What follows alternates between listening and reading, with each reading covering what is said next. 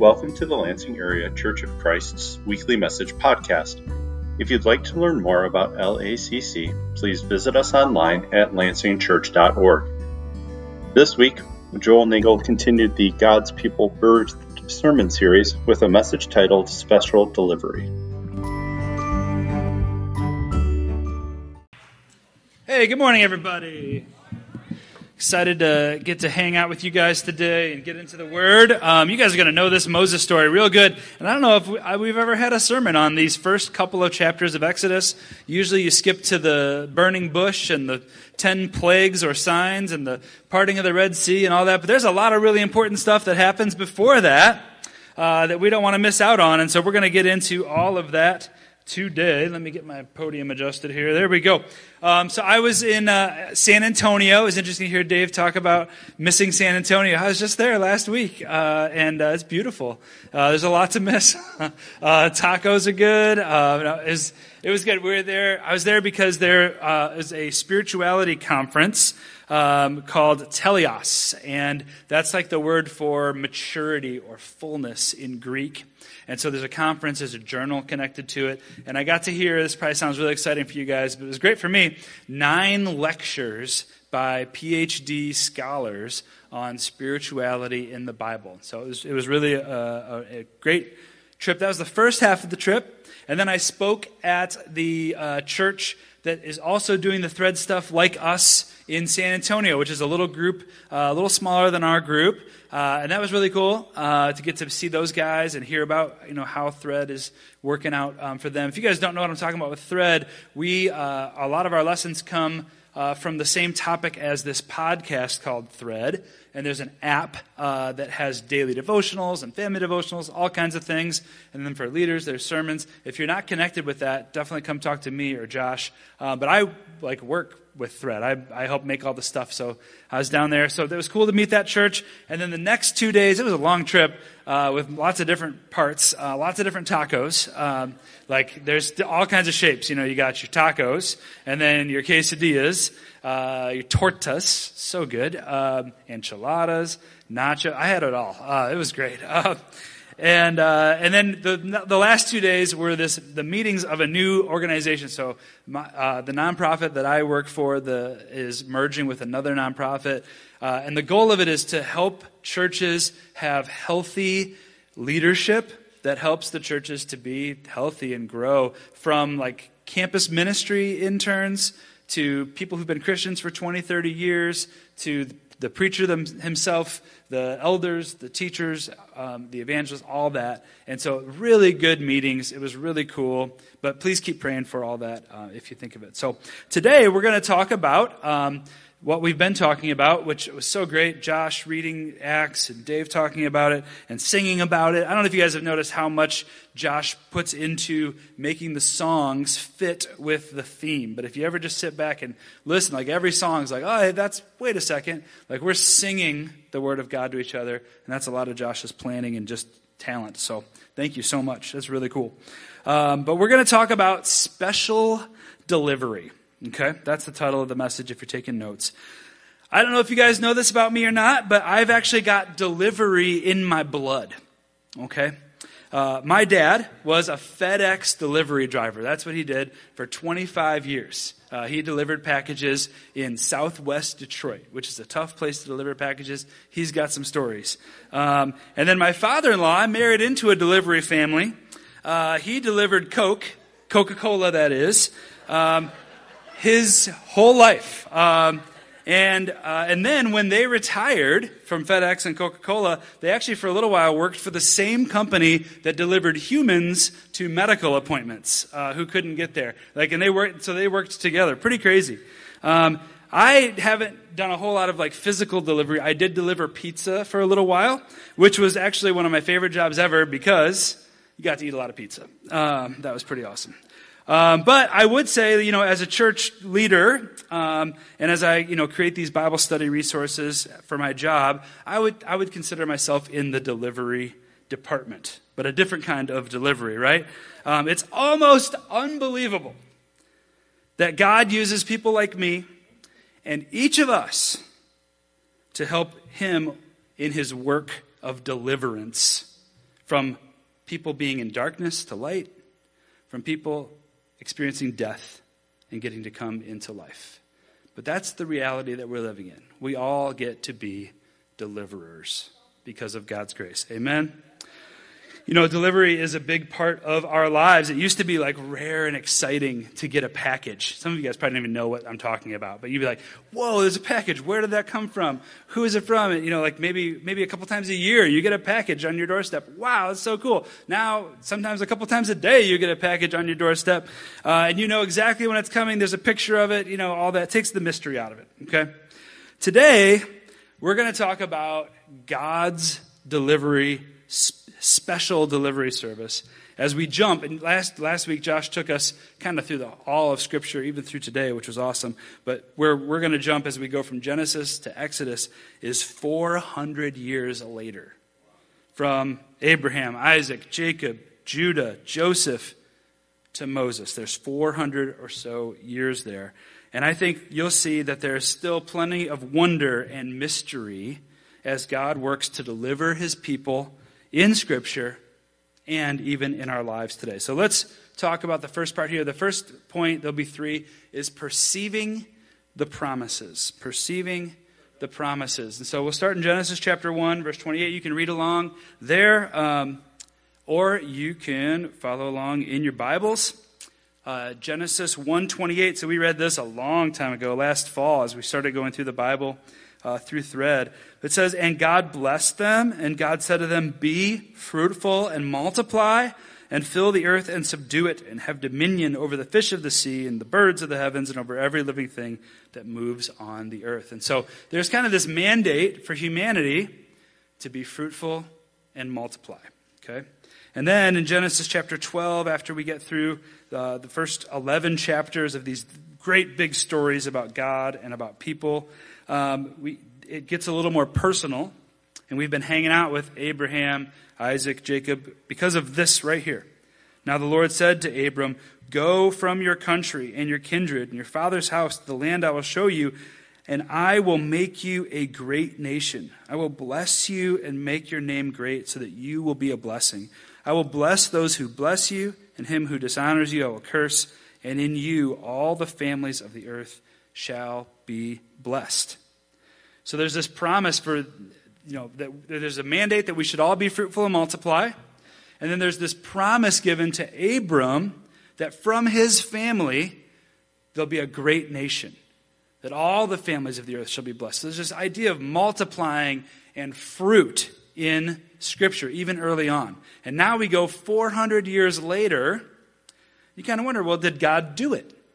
Did God fulfill his promise? Well, let's look at how Exodus chapter 1 begins. You guys can turn there or read along. We can kind of be like Scripture detectives and be like, did God really do what he said he was going to do? I wonder. I think we know the answer, right? Exodus 1, verse 7. It says, "But the people of Israel were fruitful." We're even like using the same words, right? "And increased greatly. They multiplied and grew exceedingly strong, so that the land was filled with them." We won't read all of that, but you can even see the underlined words there. Like when Exodus begins, Moses is writing this. He's like making sure you don't miss the point that yes, God did do what he said he would do through Abraham, Isaac, Jacob, Joseph, and then 400 years in Egypt. They're too many and too mighty. They multiplied. They multiplied and they spread. God is fulfilling what he said he would do from the very beginning and personally in that promise to Abraham. But here's the thing. If you asked an Israelite slave in Egypt who wakes up and makes bricks all day and is helping make the pyramids or the Sphinx or something, right? They might have felt a little different. Like, hey, isn't it cool that God's fulfilling his promise right now that he made to Abraham? And at the very beginning of creation, we get to fulfill this mandate. This is awesome. He's just making bricks. Yeah, this is so great. I love this. They might not have felt like that because on the ground, it probably seemed like things were getting worse and worse. Yes, Israel became a multitude of slaves in Egypt. You know, I think for us, a lot of times we are living in blessings. We're living in the midst of fulfilled promises. We're living out answered prayers that we prayed, but we fail to recognize them because we had something different in mind. Right? We envisioned a different path for God's answer, but he always has a bigger plan. And often, as much as we hate this part, tough times or suffering are a part of that plan. Or maybe we should say he uses the hardships of this world to work his mighty plan. Here's some examples. Like, have you ever prayed for humility? How many of us have made that mistake? Right? You know? We pray for humility. How did God answer that prayer? Probably by allowing some humiliation in your life, right? Have you ever prayed for reliance?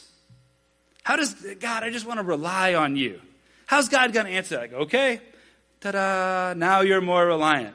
Or is he going to put something real crazy in your life where you got to hold on to God or you're going to lose it? You know, here's a crazy thought I've had recently, and you can follow me on this or not, I don't know. But you know, for a long time we prayed to be a church that would reach 1% of the Lansing area. If you've been around for a while, remember that prayer? 1%, that's like 4,000 people. And that's a stretch because, you know, what is the Lansing? What even is the Lansing area? Anyway, like 4,000 people, okay? And so we've, you know, over the years we shared our faith, and you guys are willing to try new things and be adventurous and do outreach. And we grew from 30 to about 100. That's amazing, by the way. That's awesome.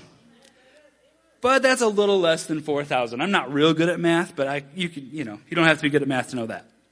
But here's what I was thinking. I was thinking, now I'm in this new position, and I get to take a lot of the things that we've done over the years, that you were willing, like, okay, let's try this crazy idea. We'll do it, okay.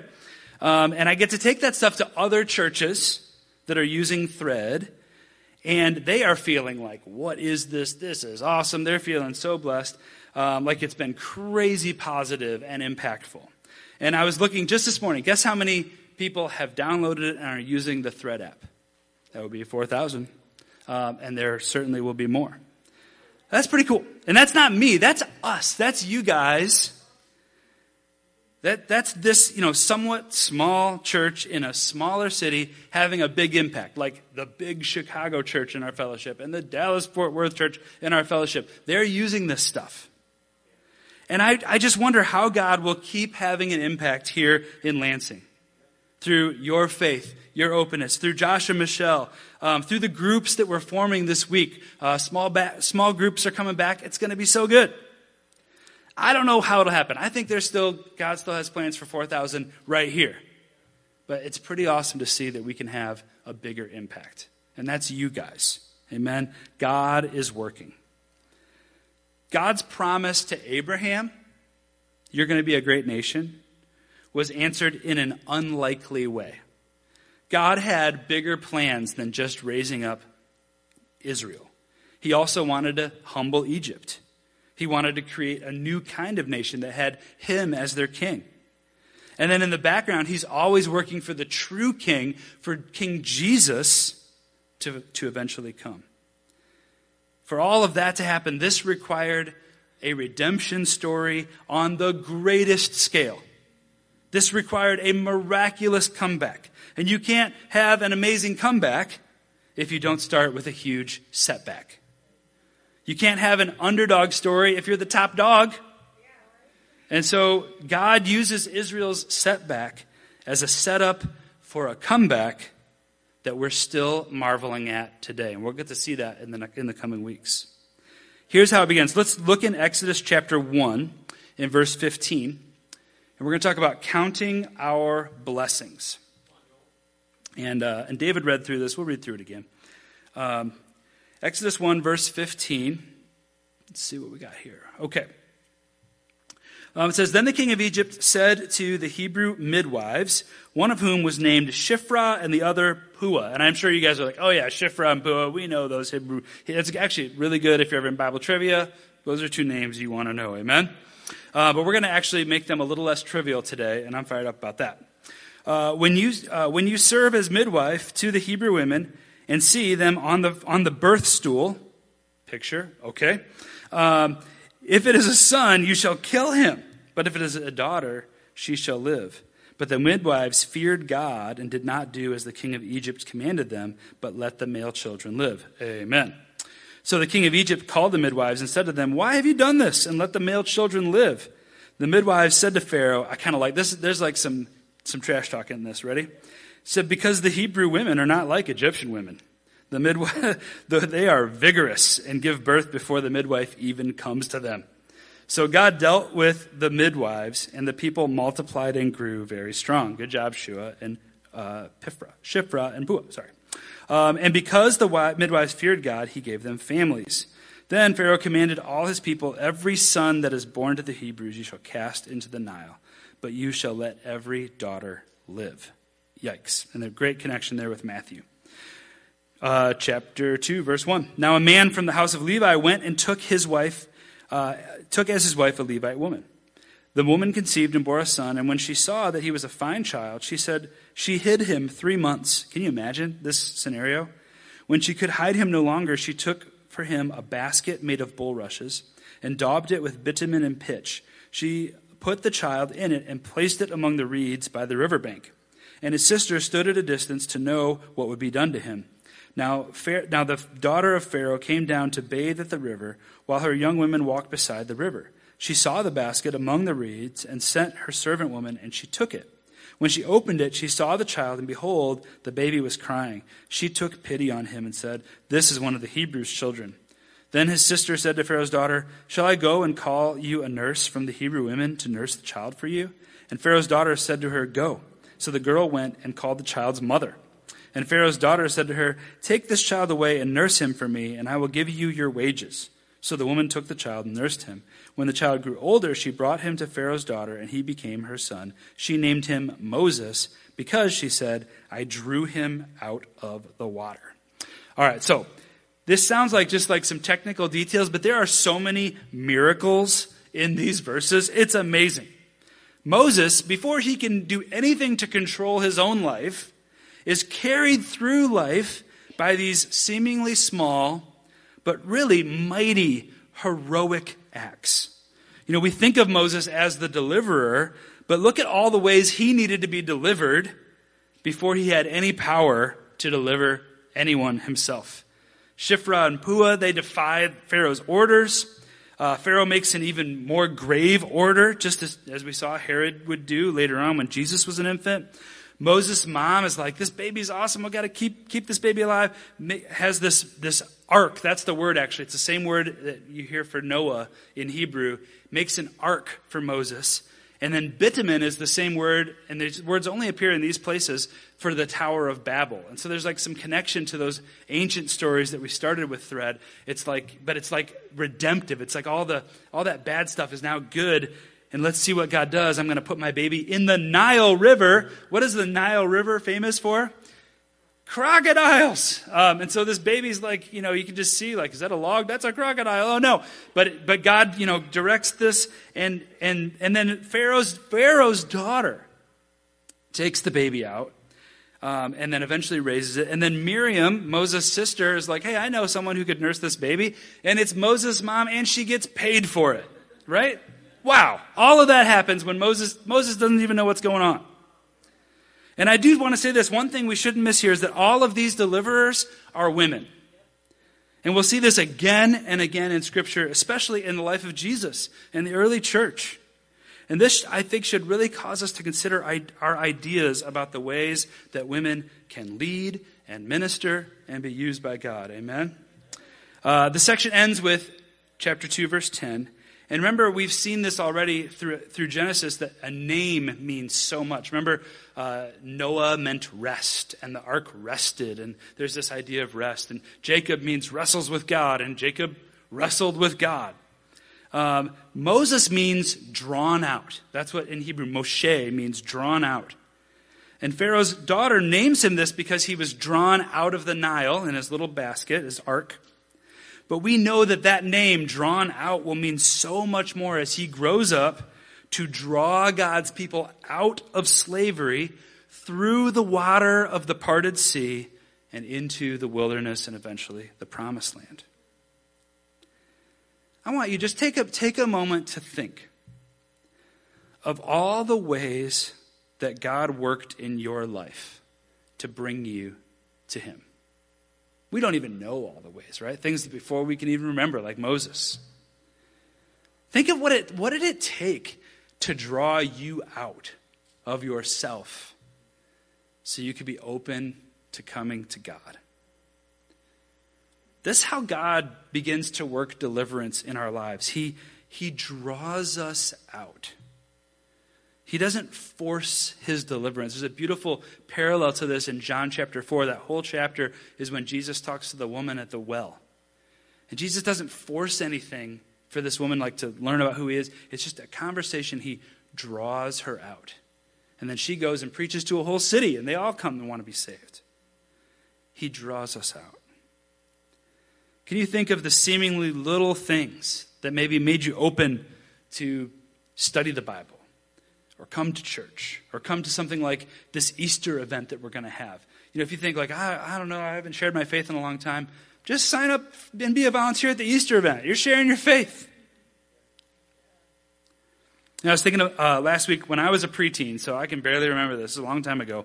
I remember I went with my mom to the Bible bookstore. We had a Bible bookstore.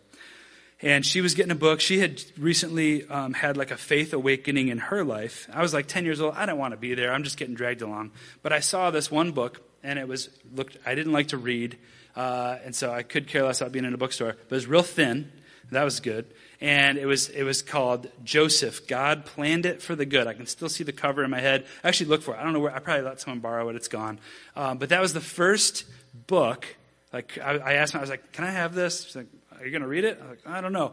But she bought it for me anyway. And that was the first like Christian book. And I don't know if I even finished the book. But I was excited about it because it looked like an Egyptian on the cover. I was like, oh, that's cool. It's like pyramids and stuff. Let's go. And it's before I was a Christian, anything.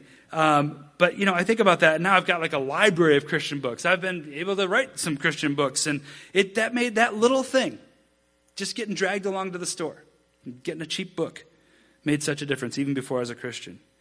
I want you to think about that this week. You know, even before your conversion, think of all the blessings in your life that have led you to God, that have helped you stay faithful to God, that have helped you to grow. Little conversations in fellowship that lead to lasting friendships. It's impossible to know. But I know there's so many for us, these seemingly mundane things where God is working in the background to do something mighty in you and maybe even in other people. Think about that. And I want you to think about this. How, even right now, might God be drawing you out even more? I love what David shared. He's like, I don't want to be up here talking to you guys. But God drew me out. This is what you get. How is God helping you to open up, to grow in your faith, to be transformed? Usually it's through tough things. If you thought about, well, I got some really hard stuff going on, that's probably it. You know, we wonder where God is sometimes, and God might respond, I'm getting you ready for deliverance. I'm drawing you out again. I'm drawing you closer to me. That's what he does. That's beautiful. I hope that's encouraging to think about. But, you know, sometimes the first steps into deliverance are anything but beautiful. Sometimes as we start to get closer to God, we start tripping over our own feet, and we're going to see that with Moses right now. Let's look at one more passage, and the last point, developing a deliverer. Developing a deliverer. Okay, let's read 2, verse 11 through 15. It says, one day, when Moses had grown up, And so if you've ever seen Prince of Egypt, I know the Lutz family watched that last night to get ready. They're like getting ready for church today. Like Moses grows up in the palace. He has chariot races with his brother Ramses and all that. That's all. Cool cartoon. Okay. So who knows? But now he's grown up. He's actually 40 years old. It says, one day when Moses had grown up, he went out to his people and he looked on their burdens. And he saw an Egyptian beating a Hebrew, one of his people. He looked this way and that. You see, that's so descriptive. Like he's like, right? And seeing no one, he struck down the Egyptian and hid him in the sand. When he went out the next day, behold, 2 Hebrews were struggling together, so 2 of his own people. And he said to the man in the wrong, why do you strike your companion? He answered, who made you a prince and judge over us? Do you mean to kill me as you killed the Egyptian? Oh, Moses like, oh no, I looked this way and that. How did you see that? Right? Then Moses was afraid and thought, surely the thing is known. That's just a brutal phraseology. The thing is known. You've been there before? When Pharaoh heard of it, he sought to kill Moses, but Moses fled from Pharaoh and stayed in the land of Midian, and he sat down by a well. That's like major foreshadowing, by the way, sitting down by a well. Anyway, keep going. Actually, that's the end of it. Okay, so this right here, those 5 verses, that's the origin story for the greatest deliverer in the Old Testament. That's how it began. Here, let me tell you how Moses began, everyone. You're like, this is going to be awesome. He killed somebody and buried the body in the sand and then ran away to the desert. That's how it starts. I think, Moses' heart seems to be in the right place. We could say there needs to be maybe some growth there, though. As was read in Acts chapter 7, it says Moses thought that his own people would realize that God was using him to rescue them. But they did not. That's what Stephen says in Acts chapter 7. And at this point, you can't really say it's the people's fault that they didn't realize that Moses was there to rescue him. He's out there murdering people. But it does show us that Moses had the heart to be a deliverer. He didn't have how to do it or a lot of maturity, but his heart, I want to help. And so what I want to do as we end out today is I want to speak to those of us who've been delivered. We've been delivered in here. We got some delivered people, right? Oh, yeah, I sound pumped. All right. Not by passing through the sea. None of us passed through the sea, but we did cut through the waters of baptism and have our sins washed away, become servants of God instead of slaves of sin. And I will say this real quick. If you haven't been baptized, what are you waiting for? What else does God need to do? Amen? But here's the big question today. If you didn't hear anything else, I want you to hear this. Ready? If you have been delivered, do you see yourself as a deliverer? If you've been delivered, did you know? Now you're a deliverer. If you've been drawn out from slavery and sin by God, do you see that your mission is to go to those who are still enslaved by sin and help draw them out and draw them closer to God?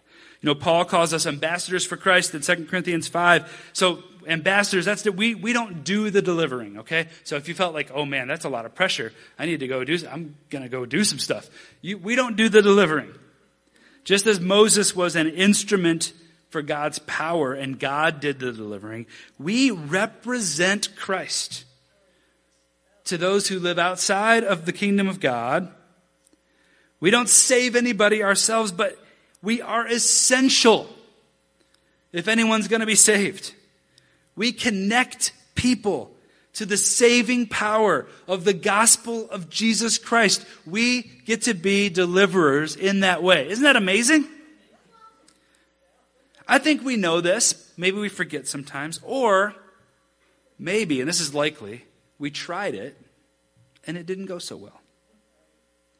Do you remember the first time you ever tried to share your faith?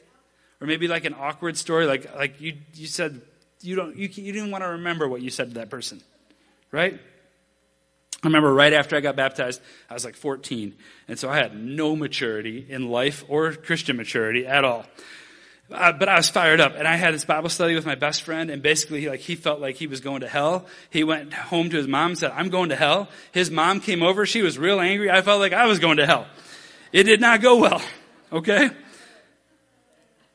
I feel bad about that, but I'm glad it didn't keep me from trying again and growing a little bit in my tact. Maybe, like me, you'd like to bury your first attempt at deliverance in the sand. I definitely would. But hey, at least we didn't kill anybody, right? Right? Good, okay. God wants to develop you. He wants to develop us as deliverers. But he needs something. He needs someone. He needs you to be willing. He needs something to work with. If we stop having bravery and zeal and compassion, and we stop going out to the people who are struggling under the burdens, not of the prince of Egypt, but who Paul calls the prince of this world, then God can't form us into the messengers he needs for his mighty deliverance. We're just going to hang out in the palace? How does God want to develop you as a deliverer? Are you still willing to put yourself out there? Will you give him the opportunity to use you to be that special delivery mechanism? Don't bury your outreach in the sand. Don't run away from sharing your faith.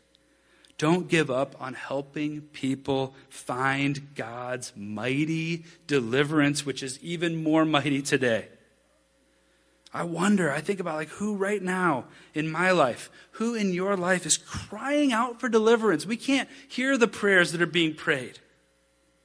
But they're waiting for you to come, even if it's clumsy. Hopefully not murderous, but clumsy is okay. Awkward, nervous. They're waiting for you to share Christ, to share about our great deliverer, that God worked from the beginning of history. All right, let's close out with this. I want to consider those first 2 points we had, but with a different main character. It's not Moses. It's you. You're that unlikely hero. Think about Moses. We get to be like Shiphrah and Puah, like Miriam, Moses' sister, like Pharaoh's daughter who was like, oh, can't let this baby die. God wants to use you like those people. Even in small ways. We think, oh, the little things don't matter. The little things really make a difference. There are so many ways that we can share Jesus if we're thinking about it, if we're intentional. And they all make a difference. And the people around you, I think there are people around you that are on the verge of seeing God's great promise in their life. It's the promise he made to Abraham and through Moses and then through David and then through fulfilled in Jesus. But they need a Moses to help draw them out and draw them near to God and his kingdom. And it sounds like a lot like, will you be Moses to somebody? Like, oh, I don't think I can do that. But look at how you can do better than Moses, at least at the beginning. Amen? And we'll see next week how God really worked in Moses' heart and grew him into somebody who could be a better deliverer than when he first started. So I want to just ask today, what's a first step toward evangelism? I know maybe for some of us, we've never shared our faith. You're like, what? Talk to somebody about God? No. And for some of us, maybe it's been a long time. What's a first step you could take? If you've been chilling in the palace or wandering in the wilderness, instead of going out among the people who need Jesus, what could you do?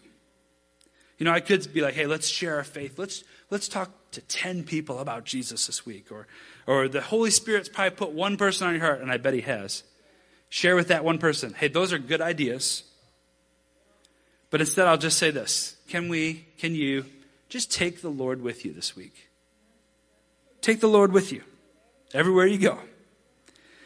The daily devotionals this week in the Thread app have, maybe for some of us it's a new thing. We've done it a little bit at midweek, but this idea of breath prayers. And it's just a way, if you open that up in the morning and have a devotional time, it's a really easy to remember prayer. You breathe in and you pray one sentence, you breathe out and pray a sentence. But I think just having the presence of God with us, and that's what Moses had in all the things, will help us to want to share our faith. Help us be more in tune with the Holy Spirit. Help us to become that special deliverer that God needs and wants.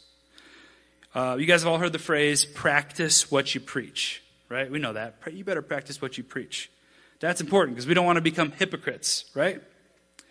But I don't know if you ever thought about it like this. We also need to keep preaching what we practice. No one's going to hear about Jesus if we practice without preaching. God wants to deliver so many, every soul. He wants to transform his deliverers, his disciples, us.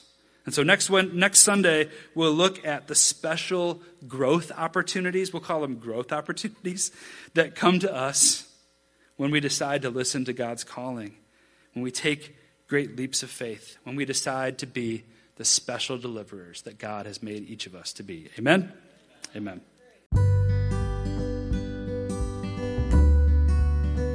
Thanks for listening to this week's message from the Lansing Area Church of Christ. While we're happy to share this message via podcast, we'd love to pray and worship with you in person. To learn more about our services or to connect with us, please visit us at lansingchurch.org. Have a great week and go with God.